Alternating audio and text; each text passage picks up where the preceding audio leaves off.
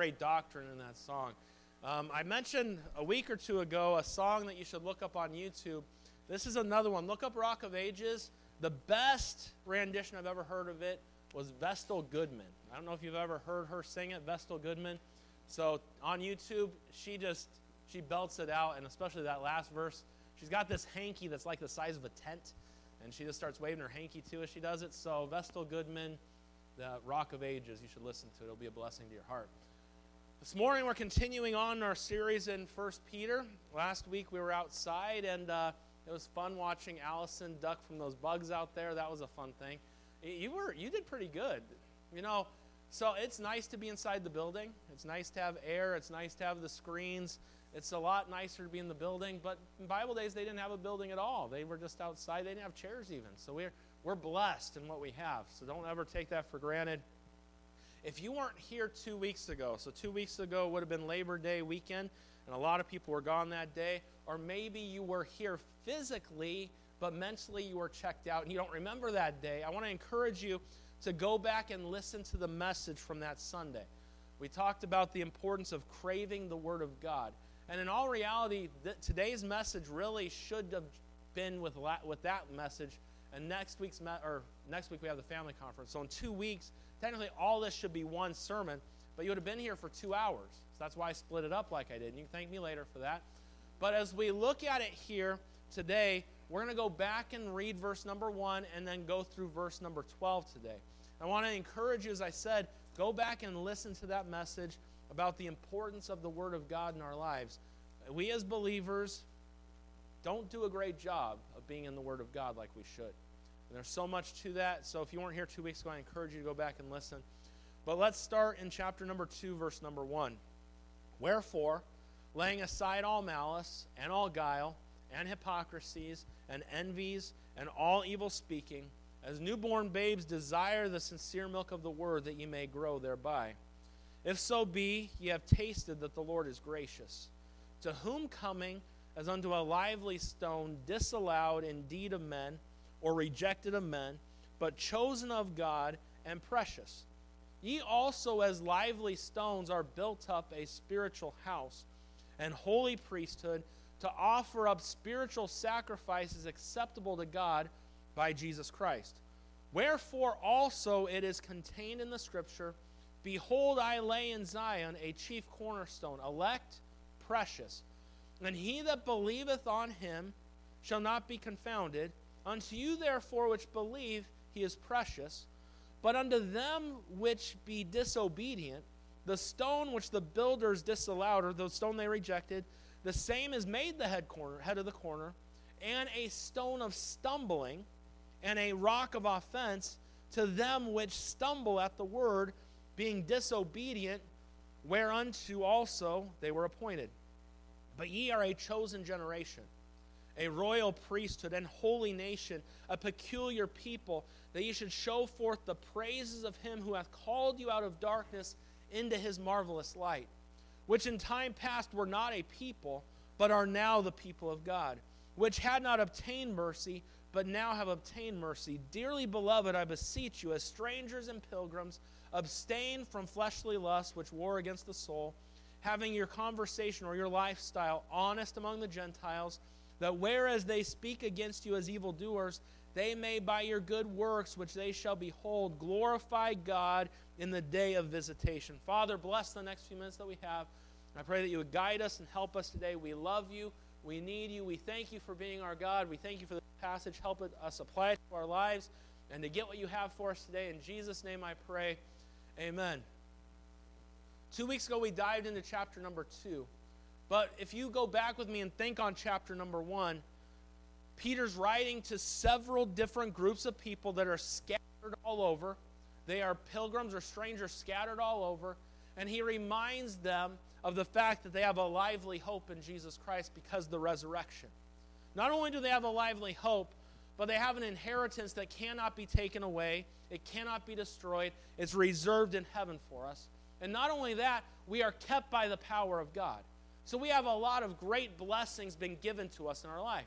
And then we've been redeemed not by corruptible things, but by incorruptible, by the word of God which liveth and abideth forever. So because of that, we see in chapter number 2, verse number 1, it says, wherefore laying aside. So because of what the Lord's done, and because of all those things, there are some things we need to set aside. We need to put down and quit doing. Now let me help you out as we look here. You got to understand, these were Christians that Peter was writing to. Am I correct? Lots of Christians, not one church. Because if it was one church, it would have been written to a church. This was written by Peter to lots of people, lots of different churches. So this is what he's telling the Christians, not the unsaved of those areas. He's talking to Christians. He says, verse 1, wherefore laying aside all malice and all guile and hypocrisies and envies and all evil speaking. So Peter is saying here under inspiration from God that in these churches and these Christians, there are things we need to stop doing.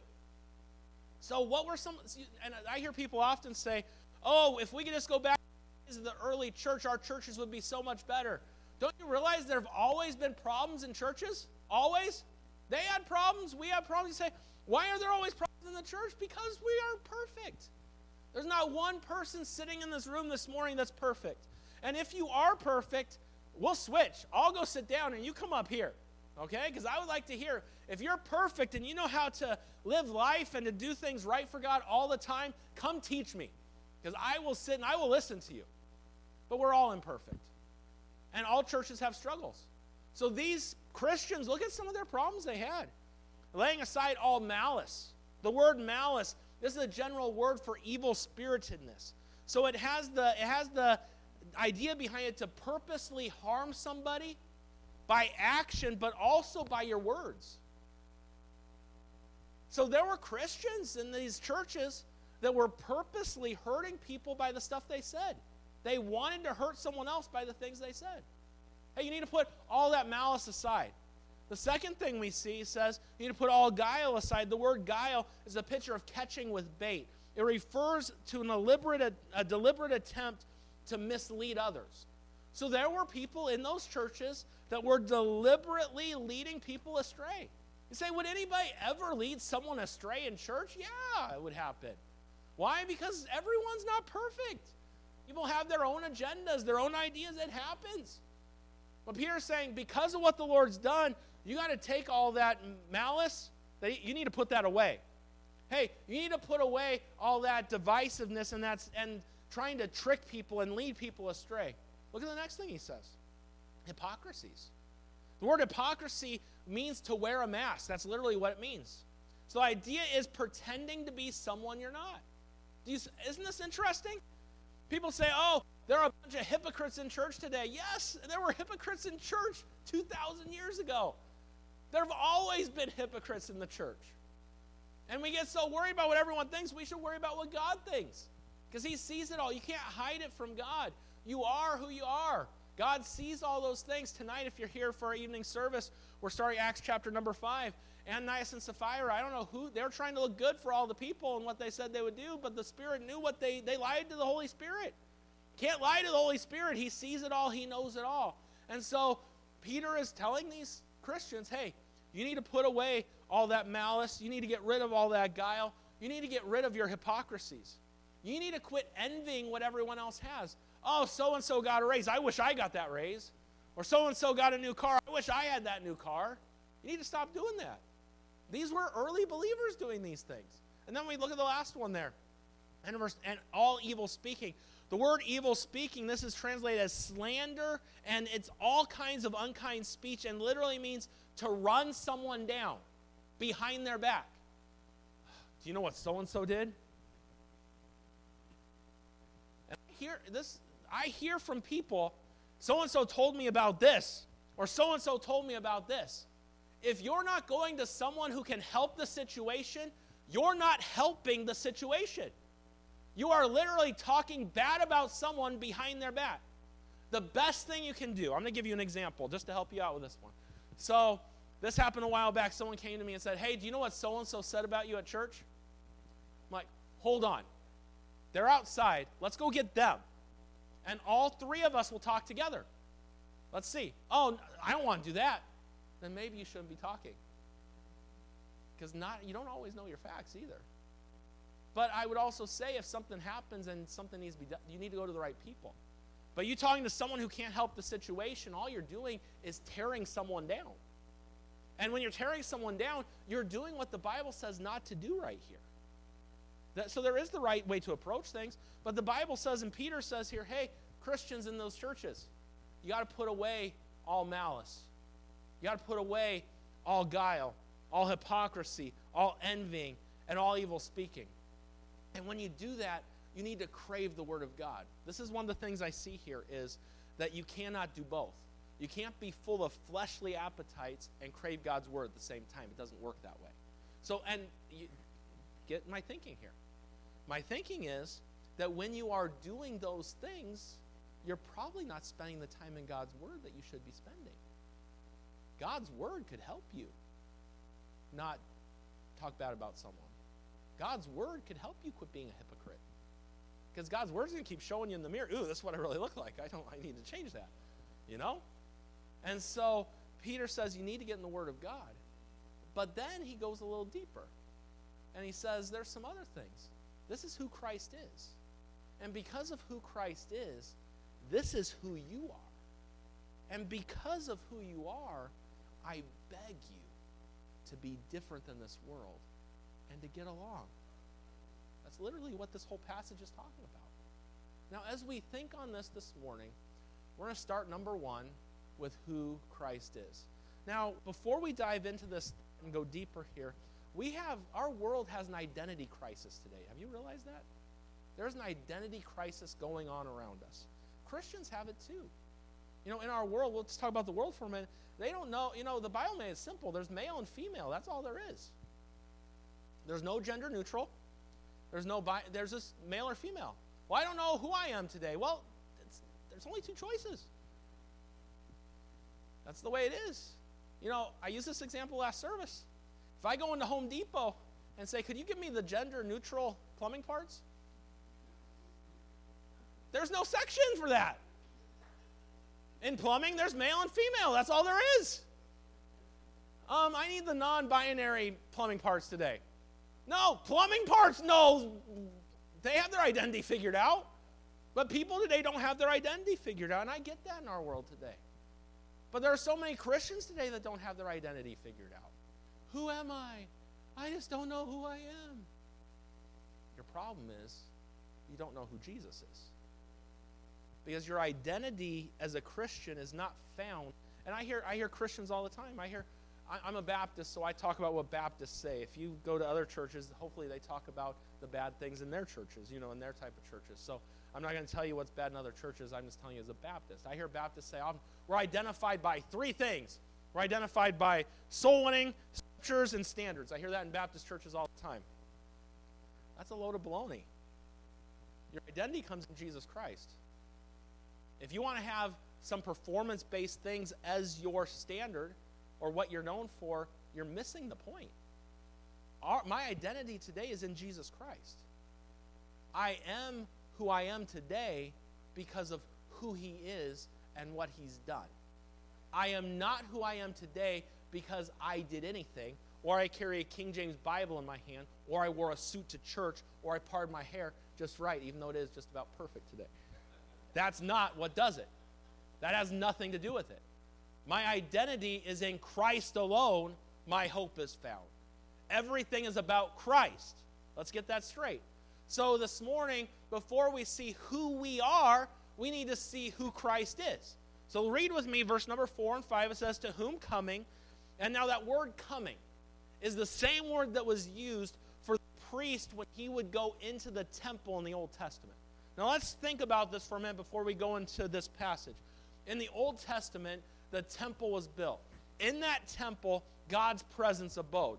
And the average person could not just go in the temple to anywhere they wanted in there and do as they pleased. There were certain areas and certain things that only the priest could go and do. It was the priest that offered sacrifices. The priest would go and it was only certain times, and there were certain rules and regulations. But in the Old Testament, that temple represented God's presence, and it was an Old Testament viewing of Christ. The high priest in the temple is Christ, and the priests picture us, which we'll talk about here in a second. So the Bible says, and as we look here, we see we're supposed to put things away. We're supposed to, and if you notice, all the things we're supposed to put away are all relationship issues. So as Christians, we need to love one another as Christ loves us. And we need to do right among one another. And as we look at this, we need to be in God's Word, and we need to draw closer. And as we come to Christ, look what it says about Christ here. It says there in verse number 4, to whom coming, as unto a lively stone, disallowed indeed of men, but chosen of God and precious. Now, as we look at this and we think on these things today, we see who is Christ. Letter A, and this is what I want you to understand. When we understand who Christ is, we'll better understand who we are in Him. Because it's in Him we are who we are. So letter A, we see that Christ is the living stone. As we look there in verse number 4, it literally means living stone. It means a stone that gives life and provides substance. It's like the rock that Moses smote in the Old Testament. 1 Corinthians chapter number 10, verse number 4 said, and it all drank the same spiritual drink, for they drank of that spiritual rock that followed them, and that rock was Christ.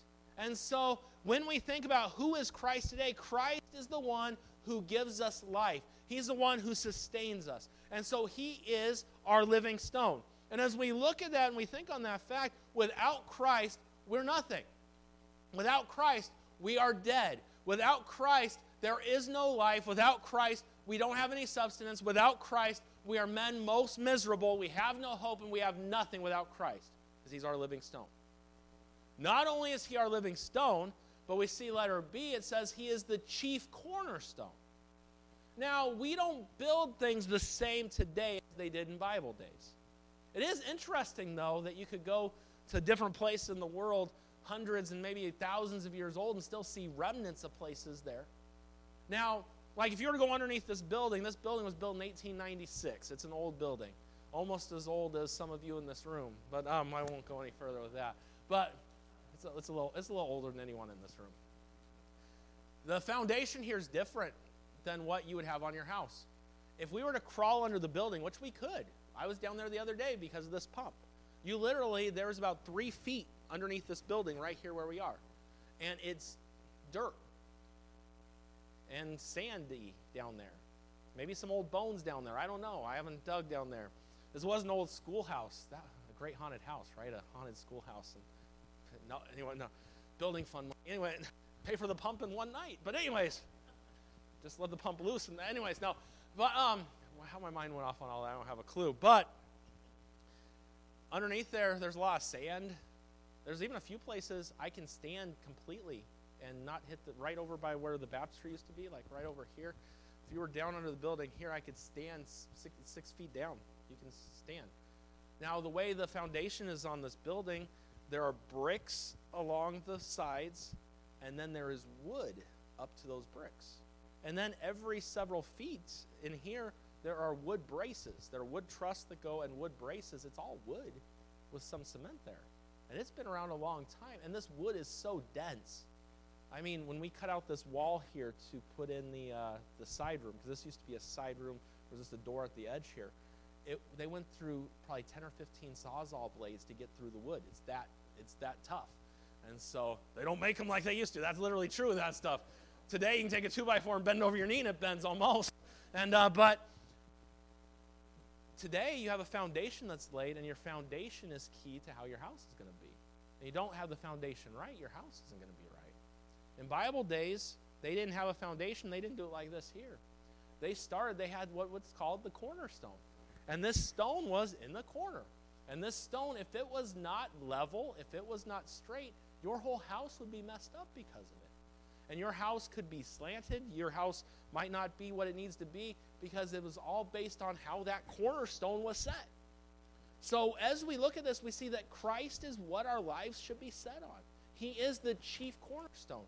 And Jesus called himself the chief cornerstone in Luke chapter number 20, verse 17. And he beheld them and said, what is this then that is written? The stone which the builders rejected, the same has become the head of the corner. He is prophesying about himself here. He is the cornerstone. And when we think about that, he is what our life needs to be built upon. Not only do we see that he is a living stone and the chief cornerstone, but we also see that he's the stone of stumbling. How many of you have ever stumbled over a rock before? Anybody ever stumble and trip? Now, for me, sometimes, it's those invisible ones that get me the most. Has that ever happened to you? I'll just be walking outside, and I'll be like, and I'll trip, and I'll be like, there's nothing there. Those invisible stones, you got to really watch out for the invisible ones. But you say, why would a stone, what happens when you stumble? You fall, or you gracefully do whatever and try to avoid falling. But most of the time you end up falling. And then you look around to see who sees you. It was about 2 months ago. I was running in the neighborhoods through here. And some of these sidewalks, they raise up just a little bit. And me, I could be listening to the Bible. I could be singing a song. And I might close my eyes and I'm singing. And I shouldn't close my eyes ever. It just happens sometimes. And there was this one spot, just boom, down on the ground. And I'm just laying there. Ow. And I rolled over and I'm just laying there. I'm like, I got to get up. And I'm like, I'm okay. I just got to see if anybody saw this. And there were some people that saw me. And I got up. My pride got hurt more than anything at that moment. They say, well, why would Christ be a stone of stumbling? If you don't trust him as your Savior, you're going to stumble and fall right to the pits of hell. He is a rock of offense to those that don't trust in him. So as we look at Christ today, and you think in Bible days, they didn't have concrete like we do today. The toughest material they had was stone. And so the foundation of Jesus Christ, we see today that he is the living stone. He is the chief cornerstone. He's the stone of stumbling to those that disobey, to those that don't trust in him. And then letter D, we see that Christ was chosen by God. You see, as you look there, it says he was chosen of God in verse number 4. In verse number 6, it says he's elect. The word elect, chosen. Christ was chosen by God. That's what the Bible says about Christ. Then we also see letter E, that Christ is precious. It says that he was the living stone, disallowed indeed of men, but chosen of God and precious. 3 different times you see precious in verse 4, verse 6, and verse number 7. And Jesus referred to as precious, it means honored, esteemed, valuable. So this morning, church, I want you to realize this morning who Christ is. He is the living stone. He is the cornerstone our life's supposed to be built upon. And to those that don't trust him, he is a stone of stumbling and a rock of offense. He was chosen by God, and he is honored, esteemed, and valuable. Christ matters for us. Now, because of who he is, we see number 2, our privileges as Christ's followers. Now, look at what we get, or what we are, because of Christ. We see, letter A underneath this, that we are stones in God's temple. Look at verse 5. Ye also, as lively stones. Now, do you see? If you're a believer, a child of God today, you're supposed to be a lively stone. You're not supposed to look so dead when you come to church. Wake up and liven up a little bit. Didn't change anybody there, so. You can smile. It's okay. We're lively stones. That's what it says right there, right? We were dead stones. Now we're alive. Thank God for that. But as we look at this and we think about the fact we're stones in God's temple, now let's think about the temple for a minute. We think about the temple in the Old Testament. That temple was a certain spot, and that's where God's presence was, and that's where the people had to come to. After Christ died on the cross and rose again, you notice the temple was destroyed. I believe God had his hand in that because the temple was not needed anymore. The temple, there was no need for a temple because God's presence was not just in, remember with the woman at the well? Oh, you got to go to Jerusalem to worship. No, God's a spirit, and they that worship him must worship him in spirit and in truth. So the temple didn't matter anymore. Last Sunday morning, we were outside. The building doesn't make the church. The building's nice, and the building is a good thing to have, but the building doesn't make the church. Being outside didn't make it a church. The people is what makes it a church. Now, this is what we got to realize this morning. I know I'm a Baptist this morning, but the Bible, and as we look at this, these were several churches being spoken to at one time. So we see the fact that if you're a child of God, you are part of God's building of his temple. We are his temple, right? So we are all stones in his temple. So just as this building was built with brick and all these different things, God's building his church. He's building his temple. And in building his temple, everyone that gets saved and trusts Jesus Christ as their Savior, he's building those stones, building up. So let's think back for a minute. Hey, you need to quit thinking bad thoughts and wanting to harm people by the words that you say and the deeds that you do. You need to quit leading people astray. You need to quit being hypocritical. You need to quit envying what others have. And you need to quit talking behind people's backs. Because of who we are in Christ, you are a stone in God's temple. And you're a stone, and guess what? So are they. Christ is the chief cornerstone. And if you're a child of God, I don't care what your background is, what church you associate with, if you're a saved child of God, you're one of those stones. And your stone's just as important as someone else's stone. And the Baptists don't have a certain section of stones, and the Lutherans don't have theirs, and the Church of Christ, that's not how it works. Calvary Chapel has their own. No, that's not how it works. We're not, and that's the whole thing. We identify with all these different groups today, but you got to understand something. Someday we're going to be one called out body. We're stones. That's why get along with your fellow brothers and sisters in Christ. You say, I don't like them. You're just another stone too. You look just like that. Why should one dirt ball get mad at another dirt ball, right? Why should one stone look at another stone and say, I just don't like that stone? That stone's not as nice as my stone. No, you're a stone too. We're all a part of God's temple. It's okay. So because of Christ and what he's done, we see that we're stones in God's temple, and how awesome that is. He's building his church. He's building his body. He's building his temple out of us. And every time someone comes to Christ, it's another stone being built. And he's building, and he's building, and he's building. And what an awesome thought that is. That's why you need to get along with God's people. There are people that I might disagree with on certain things and certain doctrinal issues, but if they're saved children of God, we can be nice. We can treat them with respect. We can love them, and we can be good to people. Because we're all stones in God's temple. Because of Christ, we're stones in God's temple. Let her be. Let her be. We see we're priests, part of the priesthood. That's an awesome thought right there, isn't it? We're part of the priesthood. As we look at that and we think on that, we see the Bible says, look there in verse number 5, it says, ye also as lively stones are built up a spiritual house. We see that house is being built by all the stones. And look what it says, an holy priesthood, to offer up spiritual sacrifices to God by Jesus Christ. Now, the way it worked in the Old Testament, the high priest would offer the sacrifices. People didn't offer their own sacrifice. They took them and the priest would do them. That's how it would work. You got to understand something. Thank God today you don't have to go to a priest to do your sacrifice for you.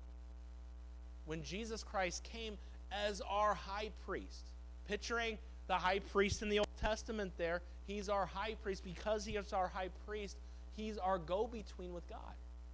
You don't need a pastor or a priest to be your go-between between God. You have Jesus. He is the perfect high priest. You don't need anybody else. In all honesty this morning, we are all priests. You don't need to confess your sins to me.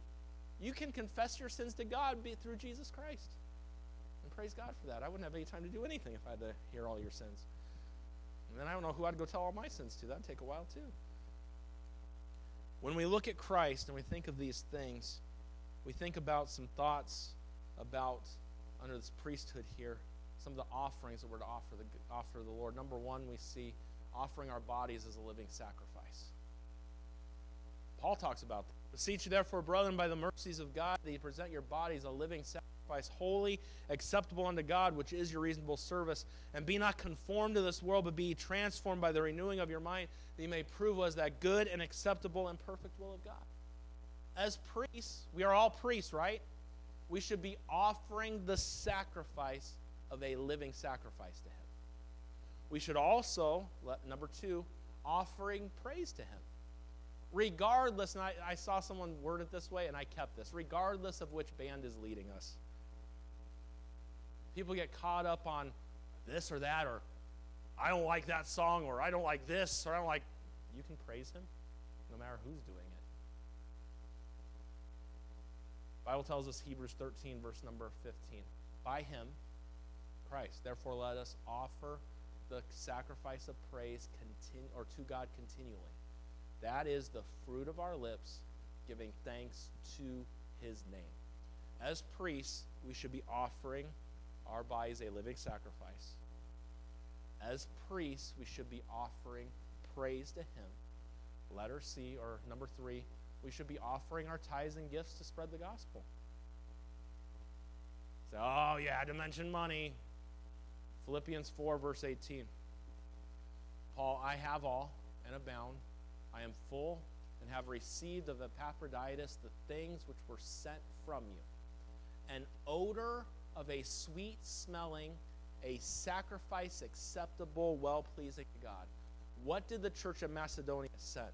They sent their money to help them. And they gave out of their abundance or out of their poverty. That's Bible. We offer an offering to God in our tithes and offerings. It's pretty sad that most Christians don't ever offer God a tithe or an offering. I'll let you dwell on that one, think on that one, and I'll leave that one there. Next, number 4, we should be offering our good works and possessions to him. The Bible tells us in Hebrews 13, verse 16, as priests, the Bible says, but to do good and to communicate, forget not. For with such sacrifices, God is well pleased. You say, literally, all I did the past couple minutes is take in the New Testament where it talks about God is pleased with our sacrifices. And it comes in these areas. Being a living sacrifice. It comes in our praise to him. It comes in our giving. That is right there. And it comes in our good works. It's a sacrifice, and it's good, well-pleasing to God. And so, as we look here today, we see who Christ is. He is chief cornerstone. He is the living stone. He is the stone of stumbling, or the rock of offense to those that don't believe in him. Because of that, we are all stones in God's house. We should get along. We are all priests. And because we're priests, we should be offering God sacrifices, and we should be living for him because we're priests. Then we see letter C here. Not only that, but we're people that have purpose. Do you realize this world has no purpose? This world just doesn't get it. At all, they don't get it. But we have purpose. If you don't have Christ, what hope do you have? If you don't know Christ and want nothing to do with Christ, and your loved one dies, what hope do you have? Maybe they'll come back as a cow. Maybe they'll be a fly. Their spirit will just float off forever. As a believer in Jesus Christ, we believe to be absent from the body is to be present with the Lord. We believe in a place called heaven, and we believe in a place called hell.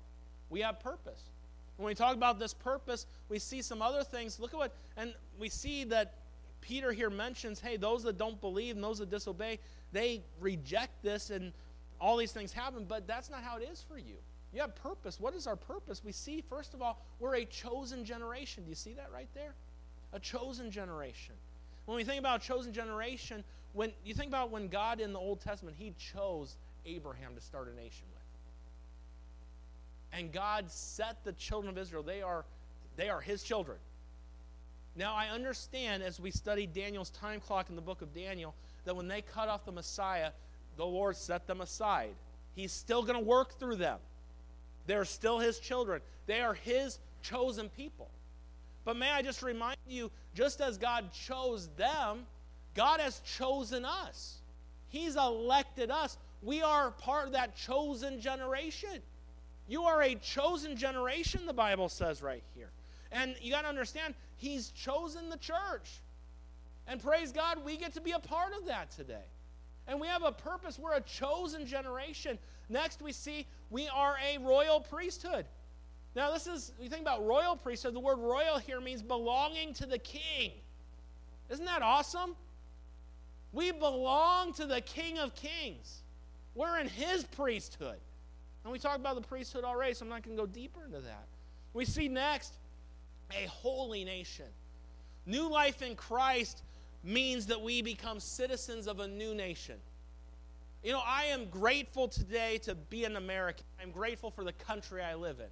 But may I just remind you of something? You are citizens of a greater country today.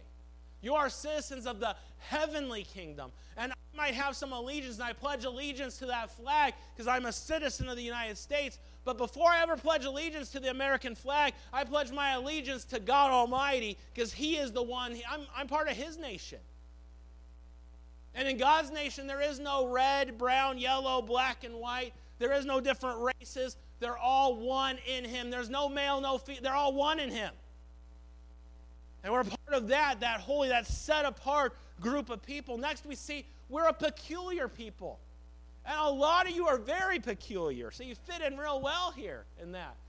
And we tease about that often. And someone who laughed the loudest there is one of my most peculiar ones. But anyways, do you know what the word peculiar actually means? A people for His own possession. We are God's possession. We are a peculiar people. There's a difference between you and someone that doesn't know the Lord. You're His. You belong to Him today. Number 5, we see that we're called out of darkness into His marvelous light. And church, may I just remind you today, our world is in darkness. And our world, they just don't get it. Do you realize that? They don't get it. Our governor doesn't get it. Did you see this last week that he put billboards in Texas and all these states, come to California and you can have your abortion? And then he had the audacity to put a Bible verse on those billboards. Thou shalt love thy neighbor as thyself. It's blasphemous is what it is. But may I just help you this morning? I don't expect a lost man to understand the things of God. He's in darkness. He's blinded to it. What I don't understand is those who are in the light who are agreeing with that garbage. That's what I don't get. Because you're not in darkness anymore. You know, sometimes we look at this world and this world's not going to get it. They're in darkness. You ever try to walk around in the dark? You trip and you fall a lot. That's what this world does. But we are not in darkness anymore. We're in light. So why is it that we're still tripping over all the things that the world is tripping over? You have the light. You have the book. Oh, I shouldn't do that. So I'm not going to do that. This book will light your path. It will guide you. It will direct you on where you need to be. We've been called out of darkness. This world's going to do its thing. And I don't understand this world. We're not going to understand it. But it's crazy when people call themselves Christians. And you're called out of darkness into His marvelous light. And you don't get it. You're not blinded to the truth if you're saved today. The truth is going to set you free. And the truth is right there in God's Word. And we need to follow God's Word. Follow what it says. You see, Christian, today, we've been called out of darkness into His marvelous light. And number 6, we've obtained mercy. We were not a people, and now we're the people of God. We hadn't obtained mercy, but now we've obtained mercy. And thank God for His mercy. You see, Peter, he's going through this letter with the people there. In our churches, we got to get rid of this stuff. We got to get rid of the malice. We got to get rid of the envying. We got to get rid of the hypocrisies. We got to get rid of the guile. We got to get rid of the talking behind people's backs. We need to get into the Word of God. We need to know who Christ is, and because of who Christ is, know who we are. And as we do that, there are some things that we should be doing because of who we are in Christ. Thirdly and lastly today, we see our priorities as Christ followers. Look at verse 11 and 12. In all reality, I literally could take the rest of the chapter and continue with this, but I'm just going to give you 11 and 12 so you can go home. And in 2 weeks, we'll continue on. Verse 11 and 12.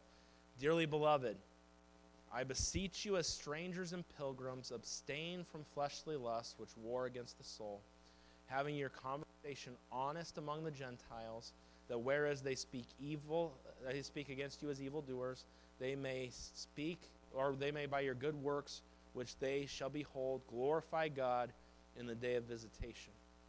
As we look at this and we see what we need to remember in our priorities, number 1, or letter A, we need to remember that this world's not our home. That old song, "This world is not my home, I'm just passing through," it's very true. This world is not our home. We should not fit in with this world. We can enjoy this world and the things that God's given us in this world, but we are not a part of this world. This morning, I got to church early and I went on a walk this morning, and I walked by my old house, about a mile from here. You know, I paid good money for over 2 years to live in that house. I thought about just going and walking in because that was my house. How do you think those people would have felt if I just walked into that house this morning? Like, it's not your house. It's not. It was mine for a little bit. It's not my house anymore. I can walk into my house. I like going down to my parents' house. They live in the same house I grew up in, and they're still living there, and every time I go in, it just has the sense of home. It even still has some of the smells from my childhood. There's certain closets. They haven't probably used those closets in years. But I'll just open it up and it's just that smell. I love that smell. There's just things I like about it. I like going in. It's going to be weird in Minnesota. I've loved for been married 16 years. I've been going to her house for 17 years off and on. And her mom always have the light on outside, the little porch light. Better than Motel 6. She always left the light on. I don't know how she got away with that, because I know my father-in-law, and the way he is tight with money, is probably counting the electric meter, how it was going around for that light bulb. But anyways, I won't go deeper into that. But just walking in the house there, and whatever, you go in the kitchen, you could be gone. It's been 2 years or 3 since we'd been there. We get there, it's just like home.